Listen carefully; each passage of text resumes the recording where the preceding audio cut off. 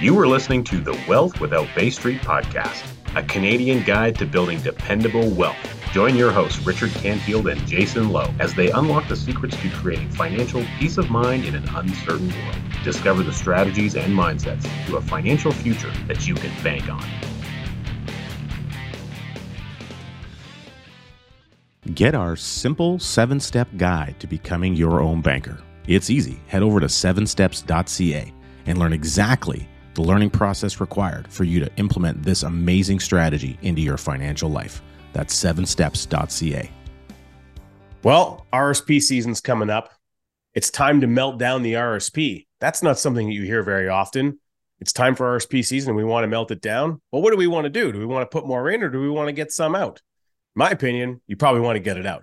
So today we're going to talk about how people strategically go through that process of melting down an RRSP, where they exit the capital from the RRSP to be able to use it again in their life in some way. I'm joined again with Henry Wong here, and we're going to have a fun conversation. We're going to look at an example of a case study of someone going through that process, and Henry's going to navigate some of the ins and outs of why a meltdown makes sense and how you can look at that strategically given your own circumstances. So this is a popular topic. A lot of our clients ask about how they might go about exiting money from their RRSP.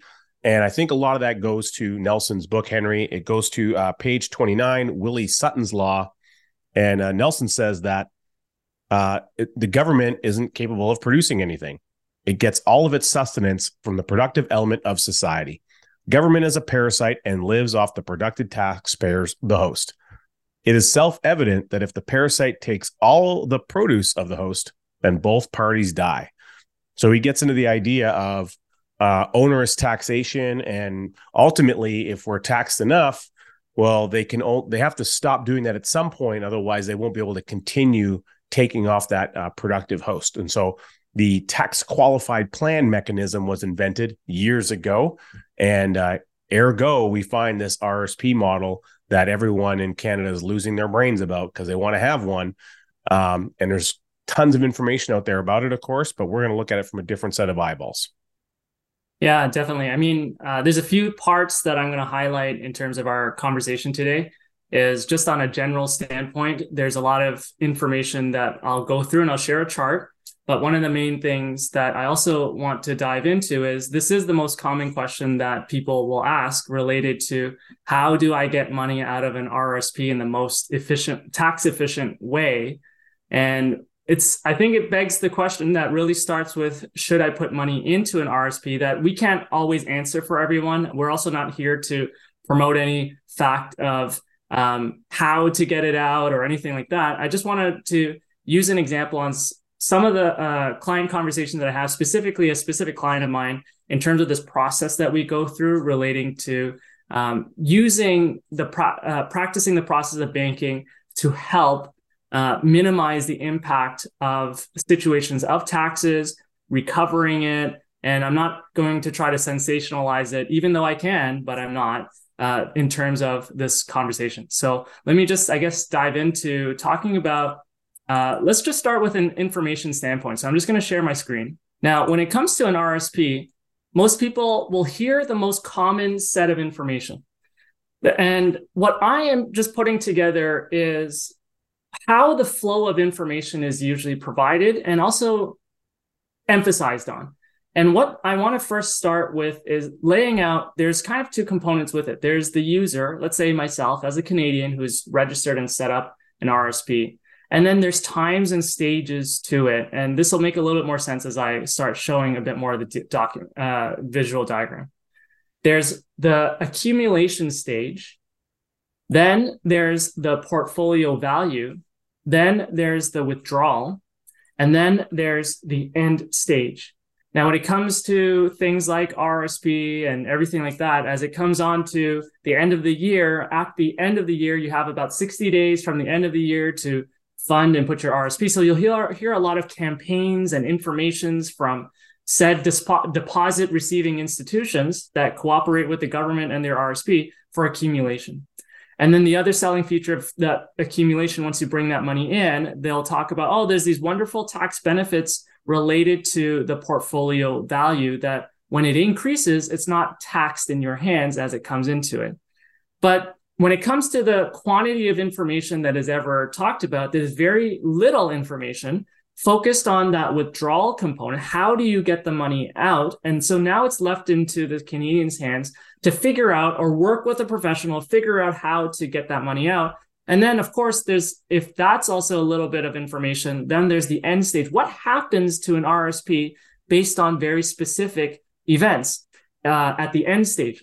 End stage could be something as simple as you decide to cut ties and leave Canada. That will trigger end stage.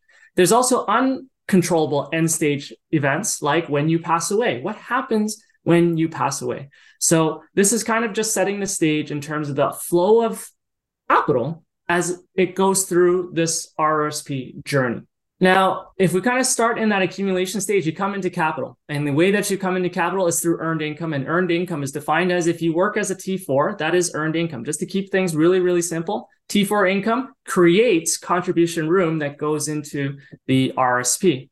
And if you're told to put that in, how that impacts is the rules that are set up in the RRSP is 18% of that. There's two rules to it. It's either 18% of your earned income or the maximum of $30,780. Now, even if we look at it from this frame of reference on the amount of money that goes deposited into an RRSP, I find it very counterintuitive that if you need to put more money into a retirement program that was designed for your fulfillment for retirement, I find it a little bit unusual that you're restricted on that. That's the first thing that I'm actually going to first point out there. And the other part is to talk about the tax environment or the impact on it. People think it's saving taxes. That's not true. You're taking your capital from earned income, you're crossing the toll road, which include some gate that was just open for you. It's like, please bring us your capital. Now it's in the jurisdiction of the government and the bank. And in that standpoint, the tax deferral, at some point when you need to get that money out, which I'll talk about in the withdrawal, the gate is closed. And how are you going to bring it back how are you going to get the capital to cross that toll bridge that was given there? So at some point, taxes need to be paid. So there's sometimes people who don't look into the understanding of these mechanics. They'll look at the money going in, they get a check from the government as a refund, or they even label it as a refund. It's not actually a refund. It's a temporary incentive to get that money in. I think the important piece there, Henry, is the way that we are marketed to. And so the bulk of society says, oh, I get a refund or I get a tax break. And you use certain language around the perception of what happens. And that perception, propagates out into the marketplace. And that's what people think when they put money in the RSP. Oh, I'm going to save on tax. I'm going to lower my tax. And they look at the initial aspect, but they're not actually using the right language. Tax deferral is the right language. Deferral means you haven't gotten out of paying any tax. You've just chosen to pay the tax at a later date at some future unknown event that either you do or don't control at a tax rate that you most definitely don't control. So again, just to reiterate for our listeners, the language utilized in both the marketing and the promotion of these types of vehicles can both hinder you and help you depending on how you're interpreting that language as you make these decisions. So just get really clear. Nelson Nash used to say, how we classify things matters. And if we classify them by their major characteristics, then you can understand what's going on. So the important word here is tax deferral. It's not a tax break and it's not tax savings. You might be able to achieve those, but many Canadians are finding out that they do not. Exactly. Especially when the RRSP program's now been over 60 years old. And here we have actually really good hindsight data where in how information is even shared on putting money into an RRSP or a program before you put your money into something, just as simple as that. When you're putting your capital into something, what are the downstream trickle effects beyond, or what are the side effects, or what are the things that you are not seeing? And so this is part of what we're going to cover today. Just to bring and shape the RSPs mechanics into light. So the second stage of that process is money's gone into the RRSP. Now it goes in obviously in the form of cash, which you then, when you go into, depending on what institution you open it with, you are also limited to a set of products that are offered by the institution. For example, if you had a business and you wanted to invest in your business, that you had an ability to generate a 30% rate of return, you are not able to do that because you're restricted in using your RSP to buy things to do that. So I think that's also a little bit of a point that I wanted to highlight that is not really clear in the long set of rules that are listed in the Income Tax Act for someone to interpret when it's written in legalese. But it's important to capture that you already have a restriction on what you can use the money for. Now, it goes into the portfolio, and whatever product you use it for, you're going to get exposure to market gains or market losses or interest income. Now, all of that, people understand it as just money going up or money going down. But I want to talk about a few things related to the tax environment to it. So the most purported comment that will get shared is your money gets to grow in your RRSP tax-free. But there are other important components that are unseen, which I will highlight. One very specific example of it is surrender tax advantages.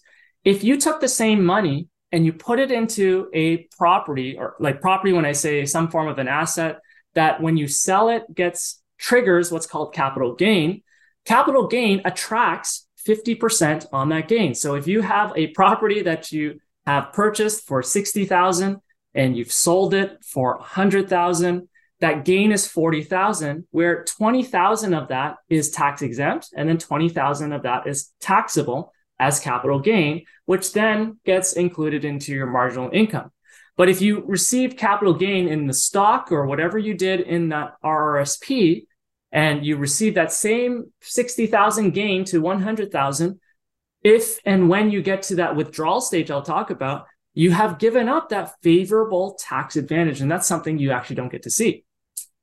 Yeah, I want to reiterate that. So I think sometimes there's a confusion about the capital gains, just in that, we say it's 50% is taxable. People hear 50% in tax and their brain tends to freeze up and, lock in motion to some degree.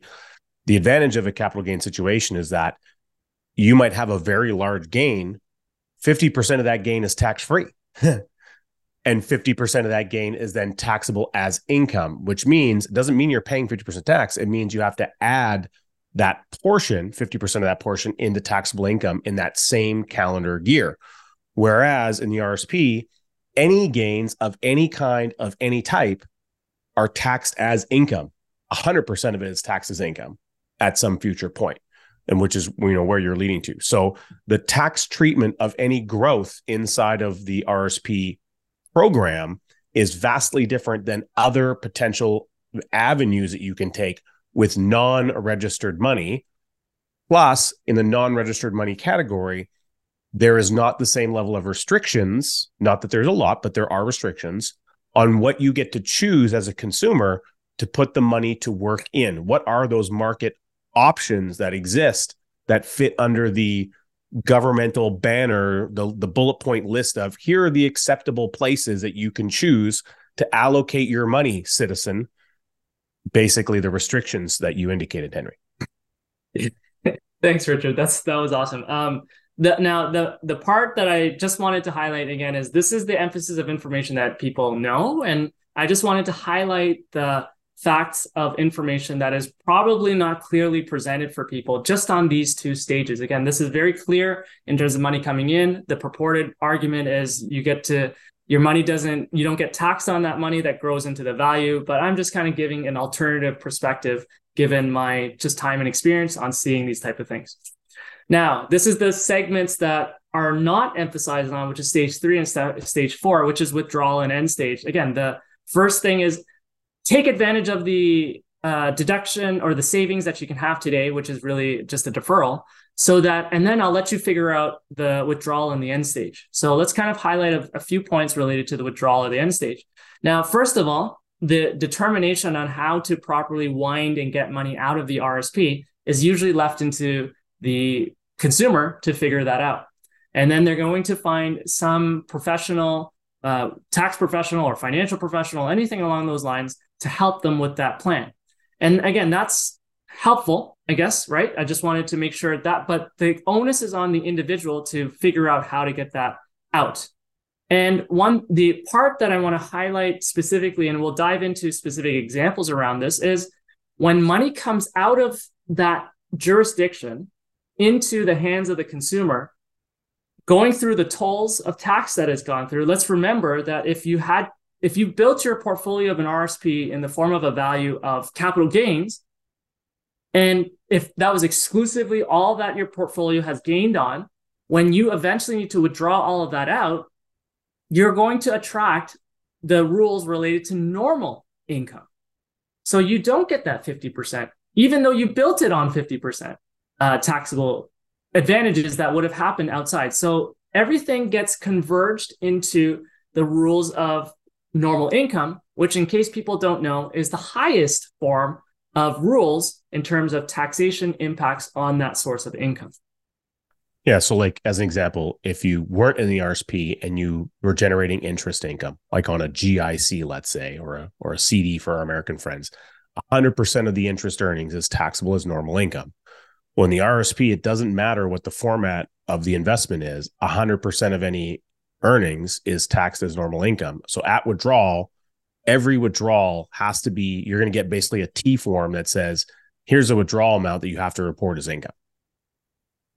And then you have to provide it to the professional to let them know how much it is. And I'm not even going to go into the specific nuance of when you withdraw money out of the RSP, immediately it is 30% of that money is withdrawn. Depending on the amount that you withdraw, there's a certain scale to it. But if you draw more than 15,000, and again, for the Canadian folks that are not in Quebec, but there's immediately withholding of, let's say, 30% of it. And then when you file your taxes at tax time, receiving that tax form, that T-slip for April, then they are going to add, in context of your current income that you've earned, which we'll dive into today too, on top of the money that you withdraw. And then they'll reconcile whether you overpaid or underpaid on that withdrawal. Yeah. So, and again, taking one more stab at looking at from another vantage point, let's say you withdrew $100,000 from an RSP and it was January 1st. Well, they're going to withhold 30% because you're over the limit, which means $30,000 is going to get basically sent over to some prepaid tax slush fund, and you're only going to receive $70,000 to go about the year's, business for that year. But when you go to file your tax return now at December 31, you're reporting the entire $100,000 as income earned in that calendar year. The $30,000 that came off the top, or the withholding tax, sometimes people think of it as a penalty. I mean, it does feel penalizing. That is true. So how it feels is probably not far off of what it is, but it's not effectively an actual penalty. It's not like an additional fee or an additional charge. It's really a prepayment of tax that was owed long ago when you put the money in, years before. So it's just the government's way of saying, oh, money went in, we need to settle up on that money and make sure we take our pound of flesh as it comes out.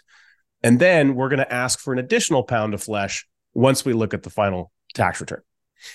Yeah. So the settlement comes when the quote unquote settlement comes when you file your tax return. And the example that I'm going to use is actually 100,000. So on 100,000 that you withdraw from the institution, immediately on that withdrawal, they'll take 30,000 from it. If we assume you receive no additional income, your actual taxes will actually approximate around 26,000, which we'll see again in the numbers that I share with you. So then when you settle it in April of the next following year, that extra 4,000 will be sent to you as a check. And it sounds great that you received an extra check, but that should have been given to you upfront on that withdrawal, but that's not how it works.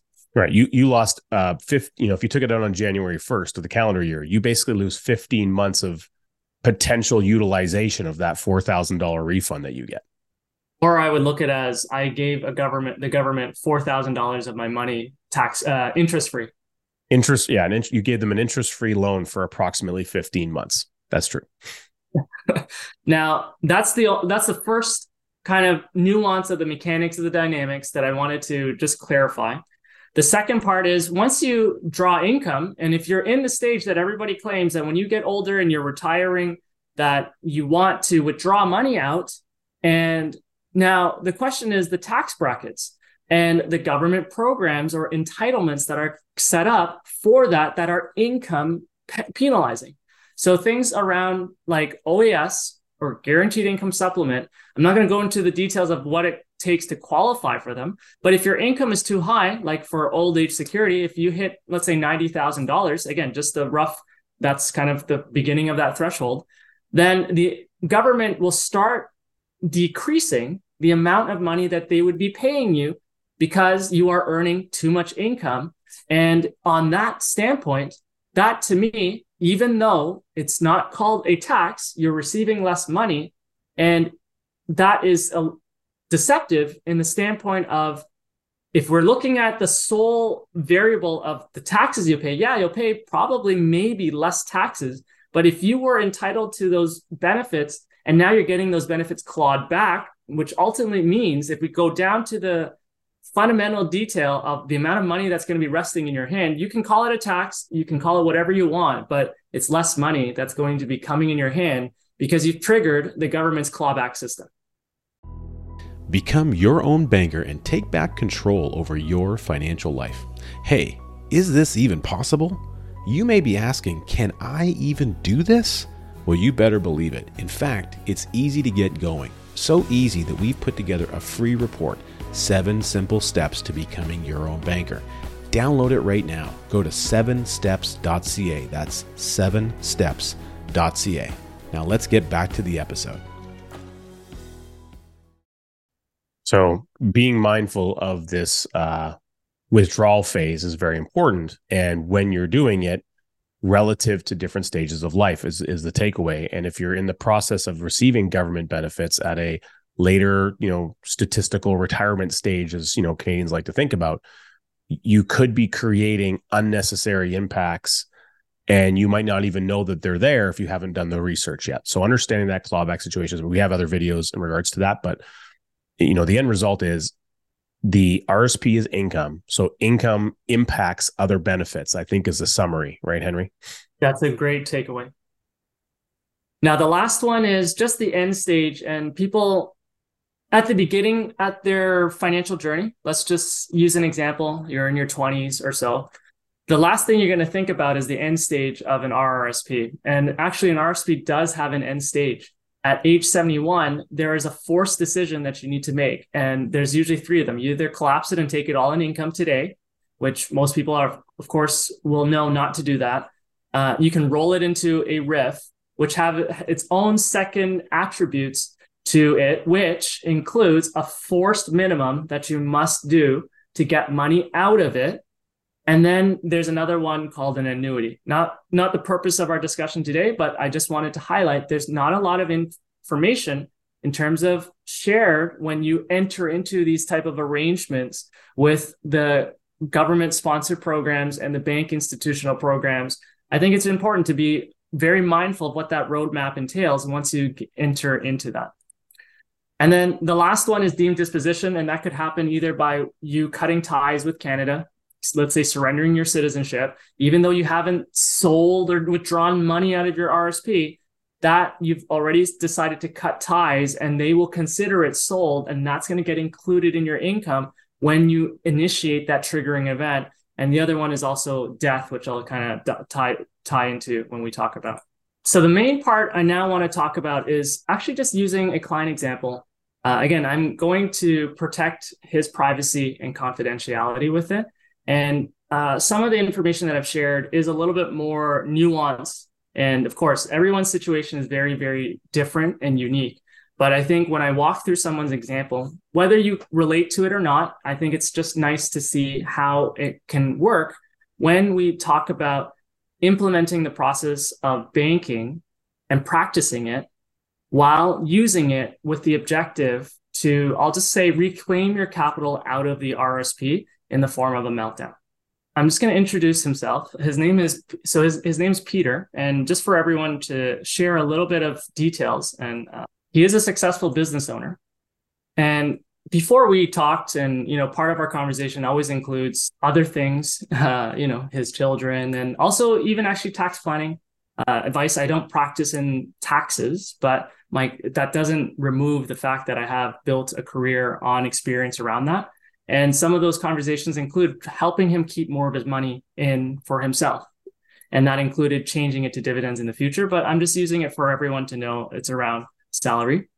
And he loves IBC. He's already implemented the process. He already understands infinite banking and how it works for him personally, corporately. But this was just another way for him to actually capture more control of his capital. And at the moment, he has $300,000 in his RRSP. And now how this conversation actually came from the frame of mind that he has had an RSP for a very, very long time. He's actually 50 years old, and he's had entrusted a financial advisor who recommended him put his money into a portfolio. And he was looking at his portfolio, and in his portfolio, his values were going down. And of course, if we kind of look at the financial markets, they're a little bit sideways and doing what they're doing. But in my opinion, given high interest rates, his value shouldn't be going down. If his portfolio was again reorganized in the environment that it is, he should at least be getting 5%, at least for interest or any other product that there is. So that already triggered a reason for us to have. Would trigger some opportunity for him to think about thinking things differently, and that's where our relationship was allowed to have that type of conversation. Well, and if he would rebalance the portfolio or was guided to do that, earning interest in the RSP would have been fine. Versus if it was non-registered, well, earning interest on the non-registered fund was also okay, but then it's 100% taxable income. Well, everything in the RSP is 100% taxable income, so it doesn't matter if it's interest earning or not, essentially. Yeah, and so now I want to first also share for everyone his context of his income earning level, which is $100,000. And I also want to clarify when we go through these types of discussions, it's important to recognize his current situation and his context. So let's look at his current income level, which is $100,000 in the form of a salary, and how he gets taxed on that. So when he gets taxed on the $100,000 on his salary, at the top here, you'll see $100,000. And then the taxes he will pay is $26,000. Again, the key thing as the takeaway that we talked about is withholding tax when you withdraw is $30,000. Well, here's that example here. $26,000 is his actual, actually even here is already approximated too. But nonetheless, it's approximated to be $26,000. So there's already a gap of $4,000 that he's loaned to the government in the form of an interest-free loan until he files his taxes to then reclaim that $4,000 because he's overpaid his taxes from that standpoint, which he gets no interest for. So his net money that he gets after paying taxes, CPP, and all that stuff is $73,653. Now, the point I want to highlight first in terms of the mechanics of the discussion is average tax rate is 26.35%. How that is derived is basically the amount of taxes he pays divided by his income. This number is usually what people, if they have not looked into the details of how the mechanics of the tax bracket work, it's oversimplified by saying my average taxes is 26.35%. So that's all I have to worry about. And there's some truth to it, but there's also not a clear context of the picture. The next part of the context of the picture is I want to introduce this marginal tax rate. Again, people can use that term incorrectly, but the terminology on marginal tax rate, and here for him is 33.89. What that means is if he earns any incremental income on top of the 100,000, that's the rate that it's going to attract on a simplistic standpoint. There's actually different grades to it too, which we will go through the example and show. And again, I'm going to use a very simple example of 10,000 to show it. But in this specific case here, if he earns anything on top of his 100,000, it's not going to be attracting the 26.35 tax rate. It's going to attract the 33.89% tax rate. Yeah. Every dollar that you earn over and above the 100K equals an increasing amount of tax that disappears on every earned dollar. So you're working harder to keep less money. Yeah. When people say the Canadian income tax system is a progressive tax system, it's progressive for the government, but it's penalizing for the citizen. Yeah, there you go. That makes sense. Let's walk through the example of the context of the income tax bracket that he's at $100,000. And again, his income that he's getting taxed at as an average rate of 26.35 because it's 26,000 divided by 100,000.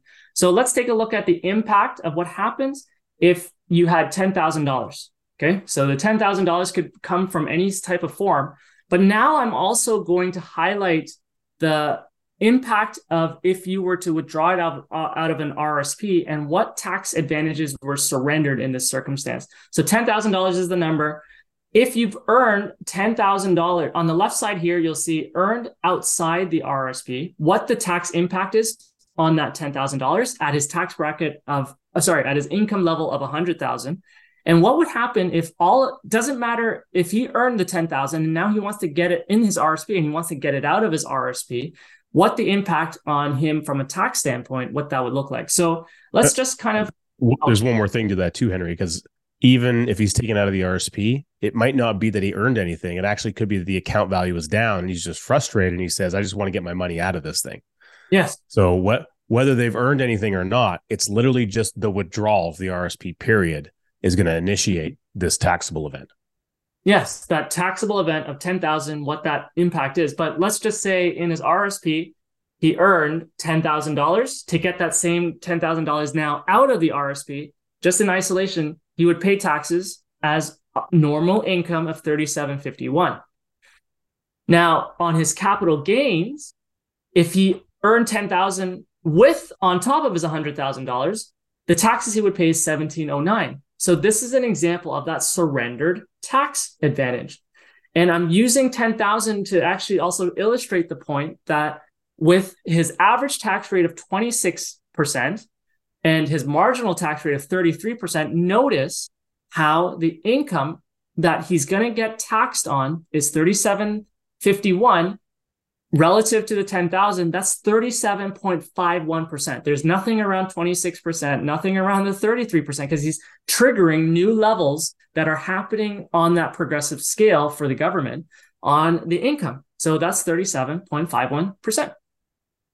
Yeah, and the difference between those two numbers is a little over $2,000, which in essence is 20%. It's a 20% differential of the total amount he's taking out. It's a substantial difference. That's a very, very insightful point. That's a 20% difference, which is huge. Now, if we look at dividends eligible, how you receive eligible dividends is if it's from a company that's paying the highest tax rates and then they issued income to their shareholders. So eligible dividends, like a dividend paying bank stock or something, essentially, or a utility company. Exactly. So dividends, if it was in the eligible form outside of the RSP environment, would be $19.27. Again, if it was earned, because people can hold dividend paying stocks in an RSP. Now you want to withdraw that dividend that you got, $10,000. Well, it's going to still come back as paying taxes of $37.51, which is an $1,600 difference, which is in Richard, what you just shared. That's a 16% difference. Just to continue with it, ineligible dividends are the non-high tax paying corporations that pay dividends. That's about $3,000, so still lower than normal income. And then the only indifference is if it's coming from earned income on interest or passive forms of that nature, then it would be the same. So whether you had it in an RSP and you earned $10,000 in interest and then you drew it out, the impact from a tax standpoint is exactly the same as if you were to earn it outside on the same income level that's being earned.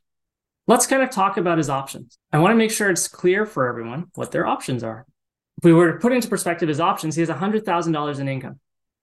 And let's just assume, again, he's withdrawn it in eligible dividends from his business because he has his own business. He has control on how he receives his source of income, and he's chosen to receive it in the form of ineligible dividends. So I've kind of muddied the example with it's 15,000, and I'm just bringing that down just to show the impact of it too.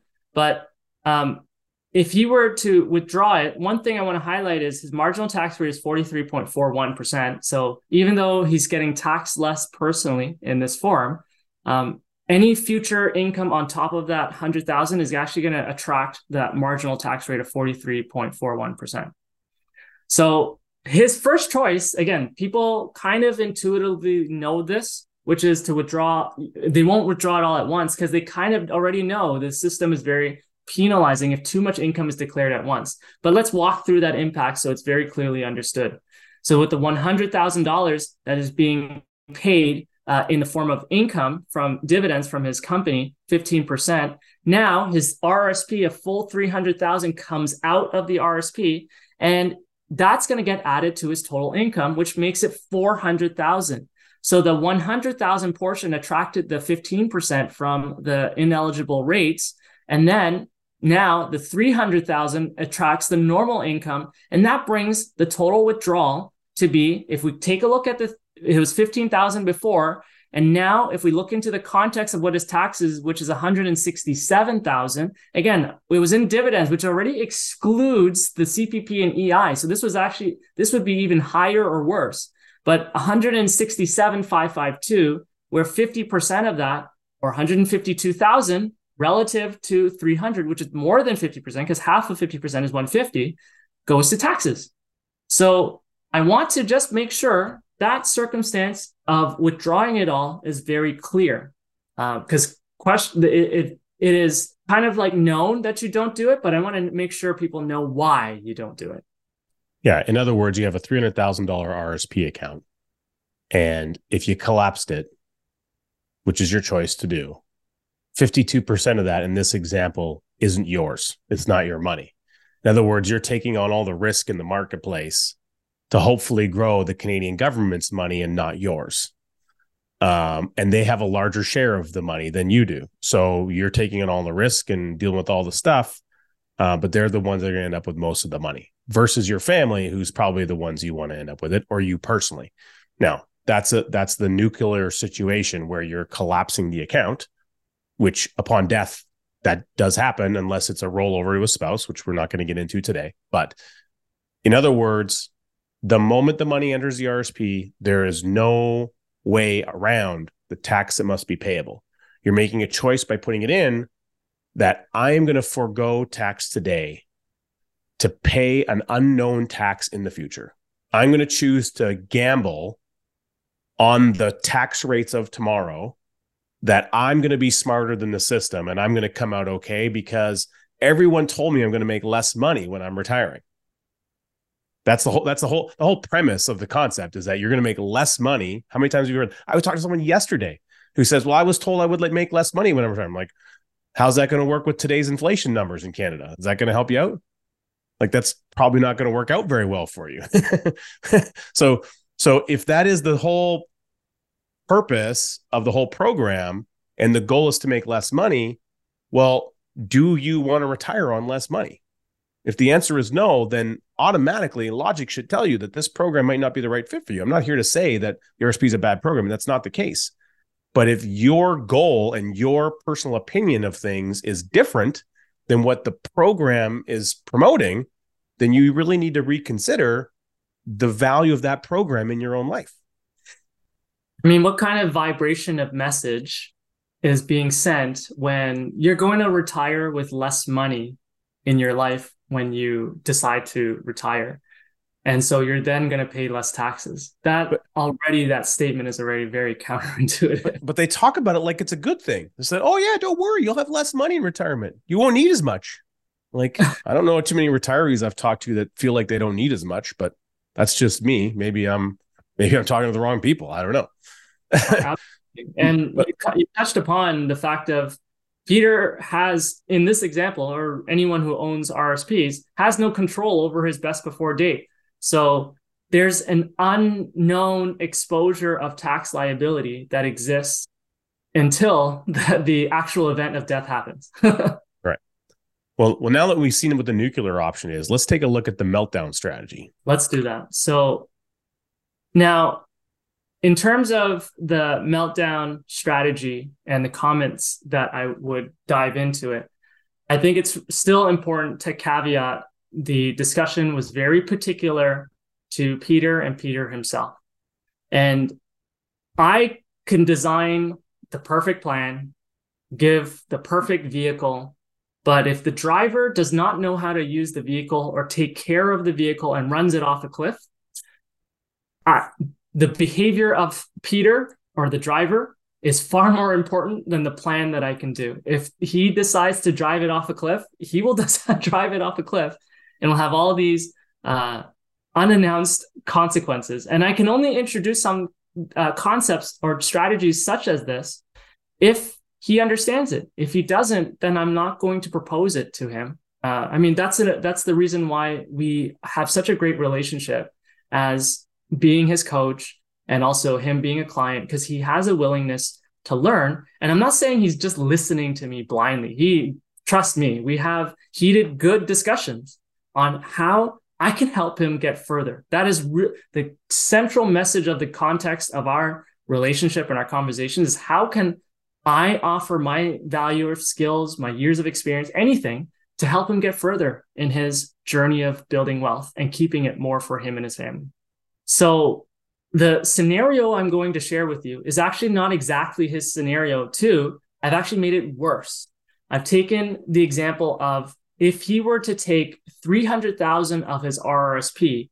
Now he made the decision of an acceptable time frame of how at the pace he wants to get it out at. Could he get the whole out at the right point in time at once? Sure. But obviously with some common sense and my experience, I could not, without any moral reason, tell him not to do it because of the impact of it. But the question then is like finagling, okay, should I have this tax bracket this or tax bracket this? Should I, squeeze in 5% here, squeeze in 5% there? No, I just showed him a very simple example. Okay, look, Peter, if you want to draw out your RSP, what's the pace you want to do it? He's like 6 years. Okay, if I do it in 6 years, then it's simple math. 300 divided by 6 is 50.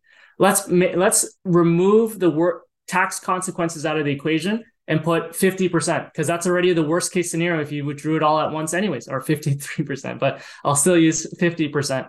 So with 50%, then what he will actually have is 25,000 in his own hands. So let's kind of go through that really, really quickly, what that visual journey looks like if he were to take 50,000 out of his RSP, where he actually will retain only 25,000 of it. So he's 50 years old and he's taking out 50,000 at a time. And what we set up again to his goals is to build an additional branch in his system of policies. And that means he's funding a policy of 25,000 each year.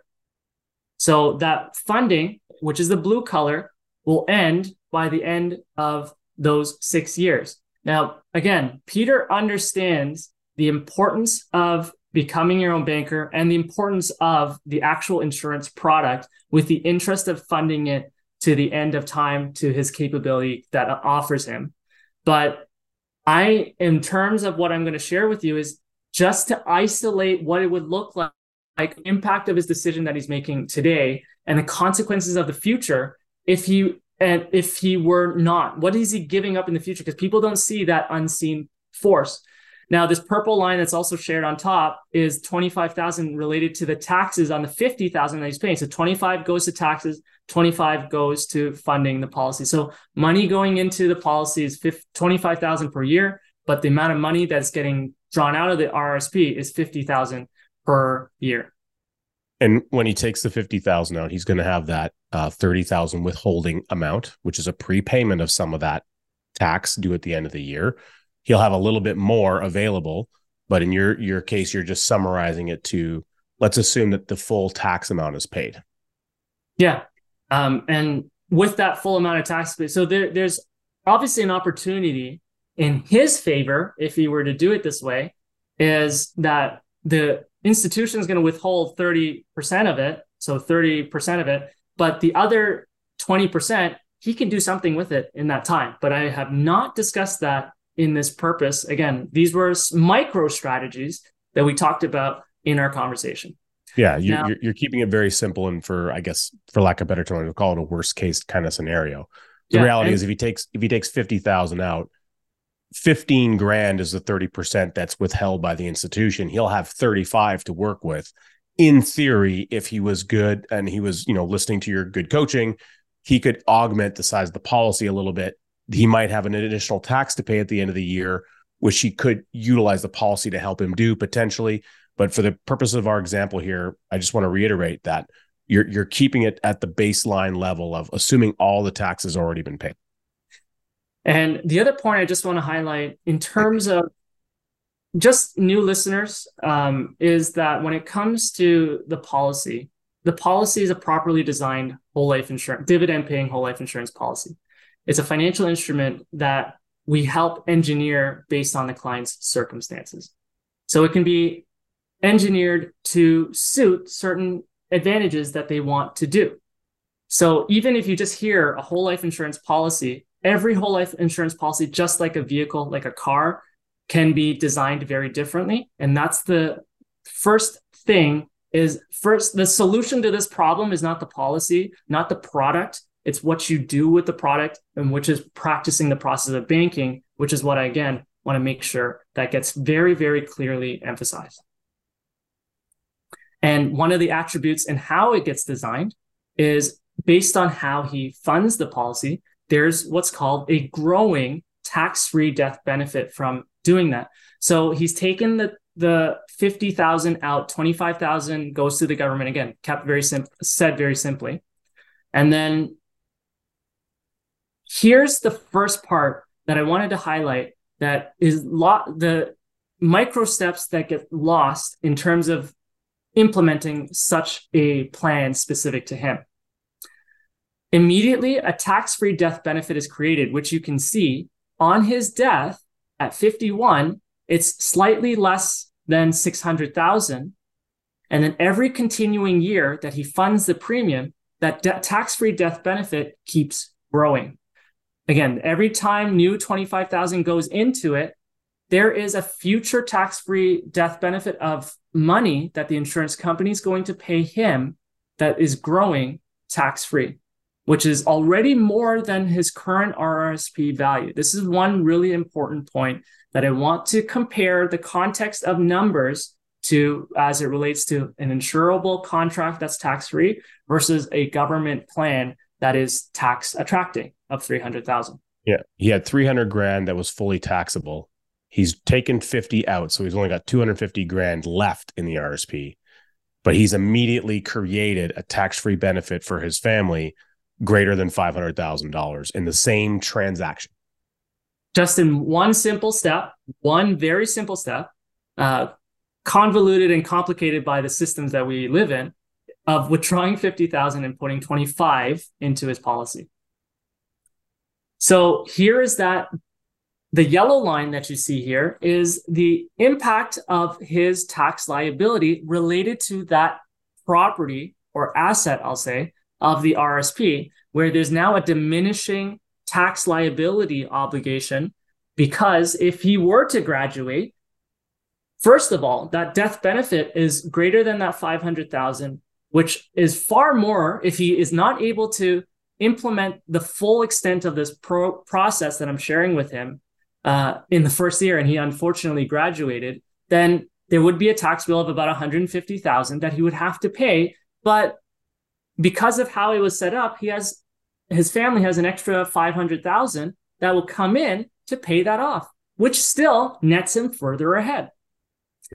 And each dwindling withdrawal that he goes through, that tax liability on the RSP starts decreasing. But notice how the death benefit is also increasing, countering that process. And this is how, after his plan of 6 years, that tax liability or the RSP account or the money that's in there becomes zero, but his his death benefit tax-free is significantly higher and is almost approaching $800,000. So you had $300,000 of taxable money moved over a 6-year period of time, an ever-increasing death benefit that started around $500K and is now almost $800K in the same time frame. Exactly. Now, let's take a look at the element of time, because time is often ignored when it comes to the decisions you make with your capital today. You kind of lose sight of the trail or the journey of that money over time. So I wanted to paint the picture here where the blue again is the premiums funded, 25,000, the cumulative funded. So blue is 25,000, second year is 50,000, third year is 75, fourth year is 100, so on and so forth. So by the end of 6 years, it's 150,000 of money that has gone into the policy. And then orange is a number called cash value. And when we practice the process of banking, this cash value is a very important component in terms of practicing the process of banking for us. But I just wanted to highlight the fact that there's a cash value that is also accumulating, not at the exact same pace to the premiums, but at some point at the 6-year mark, the cash value now has exceeded the amount of premiums that have gone in. Now, overlaid into this graph that I'm sharing here is the taxes paid to get that money out again. So 25, cumulatively, second year's 50, 75, 100, 125, and 50. So in this whole process of journey of getting the capital out of the RSP at the pace of 6 years, here are the context of that information with that capital, where all of the taxes were paid, 150,000 until the end of time. All of the money that has gone in until the end of time of 6 years. That has completely captured the context of the money, the situation we're talking about. We're not talking about 1 year, this is what happens. Oh, I put in 25,000, my cash value is X amount, what's my rate of return? We're not talking about rate of return. We're talking about the journey of his money over that extent of the plan. So we're giving the 6-year outlook of that plan. Now, one of the highlights that I want to emphasize is that he puts this money into a insurance policy, which is a contractually guaranteed, financially guaranteed contract from the insurance company, provided he follows with his responsibility of the contract, which is to fund the premium. He does have the contractual authority to fund the maximum or the minimum. He also has the contractual authority, again, he's in control of this, to stop funding it, provided that it's been funded properly for a specific amount of duration. Again, the 6 years is the example that we kind of come up to, but everyone's situations and the contract designs and everything like that can be very different. Yeah. In other words, if the policy is strong enough, it in theory will keep itself going. That's not suggesting that's the recommendation. You always want to continue funding premium. But in this case, we're trying to isolate that 6-year period of going from RSP to policy. And what's the summary of that? Assuming he didn't put anything in afterwards. Is that correct? That is absolutely correct. Yeah. So even though he probably will, in our case, we're going to assume that he doesn't.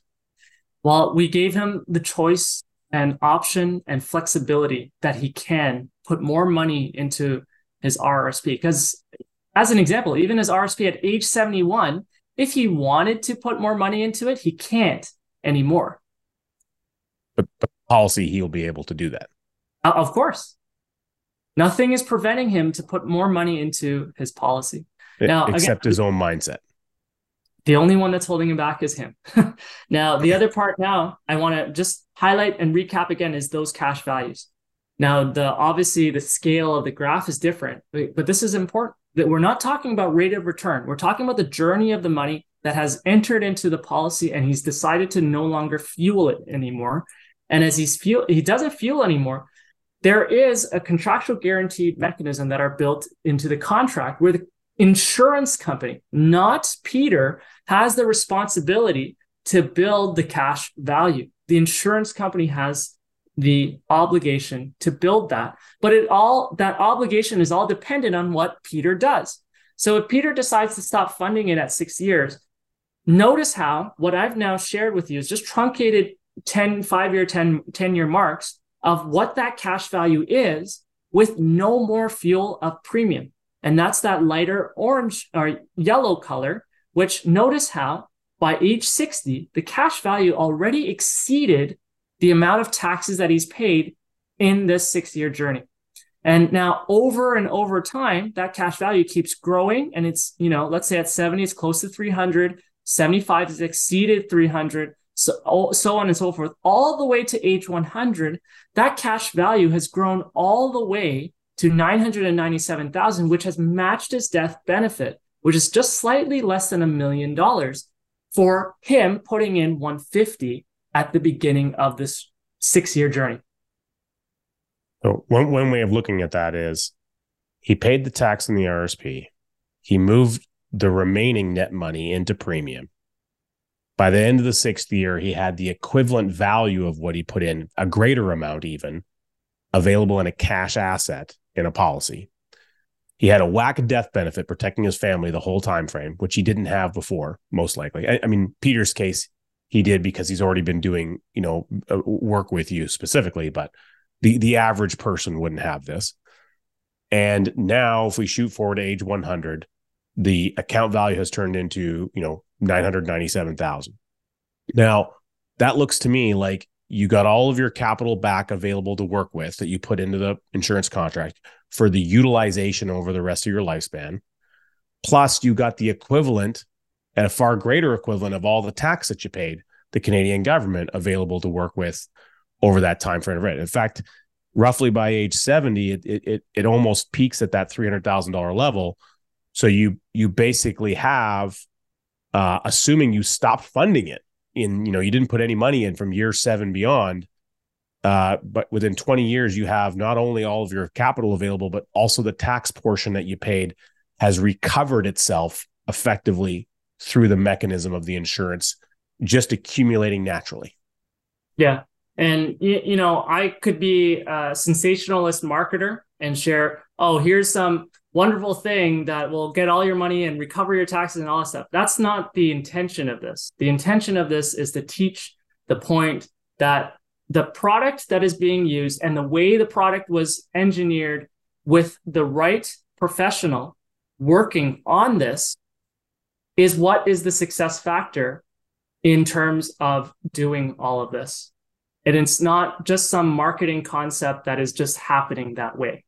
And when we talk about practicing the process of banking, in this example now, the capital that has transferred from the RSP to his family banking system, he's not now restricted. He now has the ability actually to invest money into his company, which he knows he can get a 30% return on his inventory. He can use the money to fund it into his corporation, use his corporation to fund working capital, which is inventory, because he's in the manufacturing business, to then sell that because he gets a great margin on top of that. He can get 30% on that. That's a great 30% rate of return that he's also in control because it's his business, versus the limitation of the products that he has to buy of an ETF, a mutual fund, a stock, a bond, whatever you name it, that is exposed to this fluctuation of a roller coaster of a market that he doesn't control.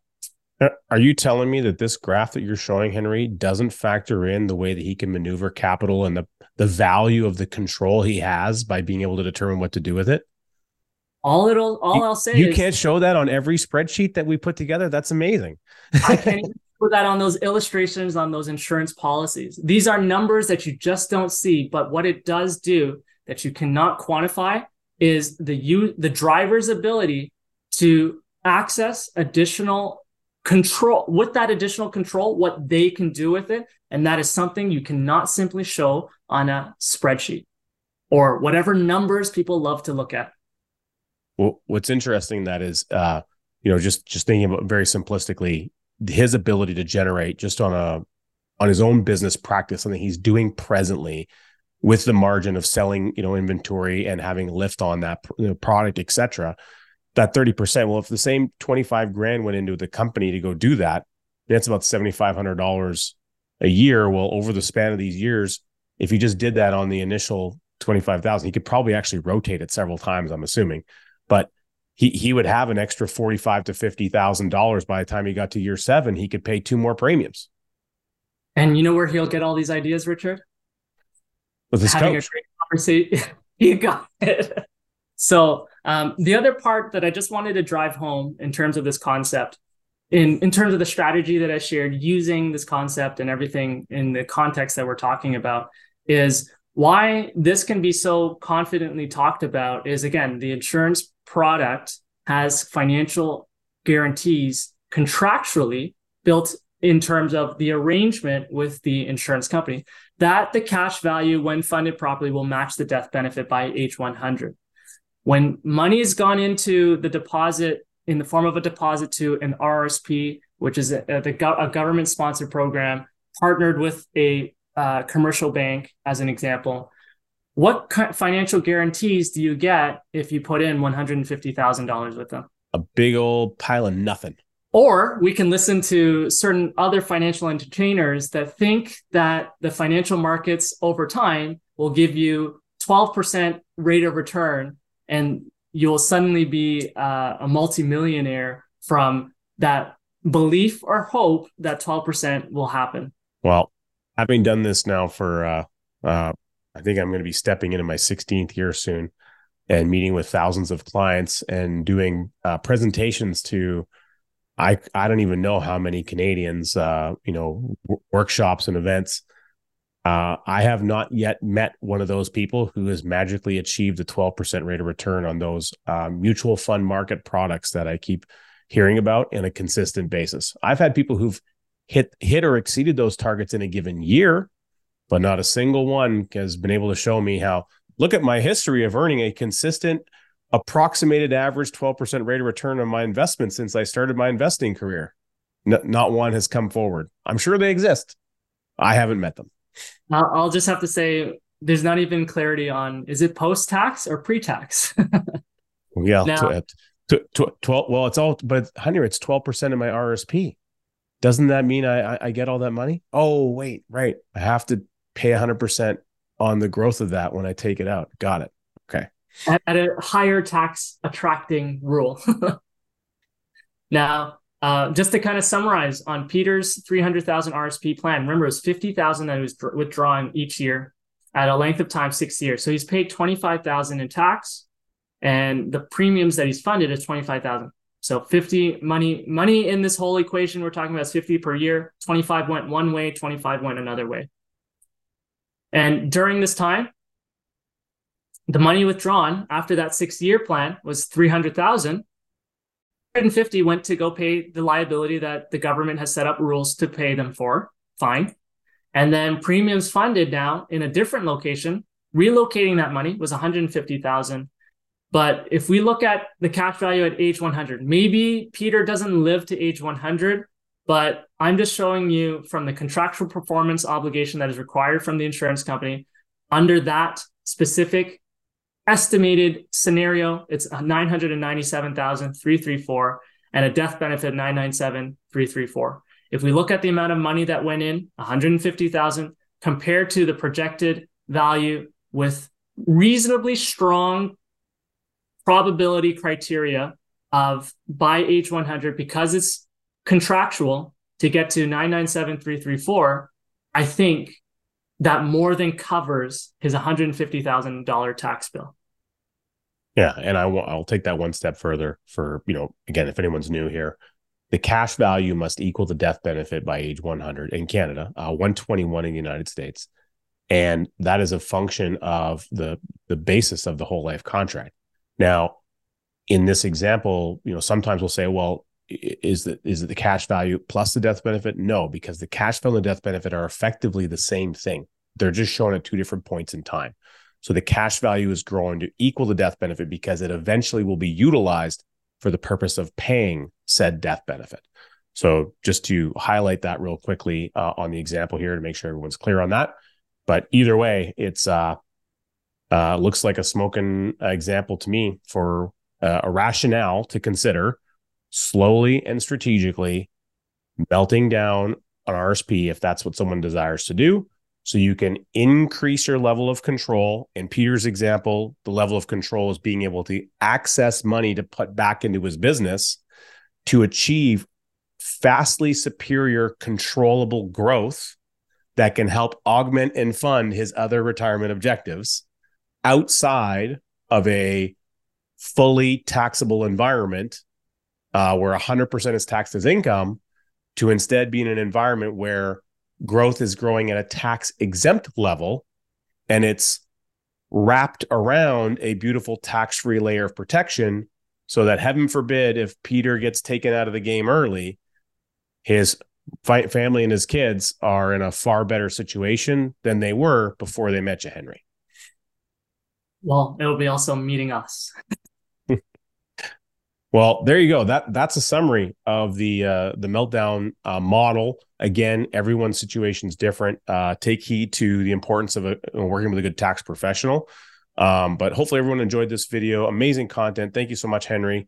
You'll notice that, bam, there's another video that just popped up right below you right there.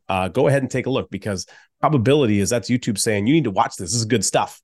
So go ahead and continue your journey of learning. Appreciate it. Awesome. Thanks for listening to the Wealth Without Bay Street podcast, where your wealth matters. Be sure to check out our social media channels for more great content. Hit subscribe on your favorite podcast player, and be sure to rate the show. We definitely appreciate it. And don't forget to share this episode with someone you care about. Join us on the next episode, where we continue to uncover the financial tools, strategies, and the mindsets that maximize your wealth.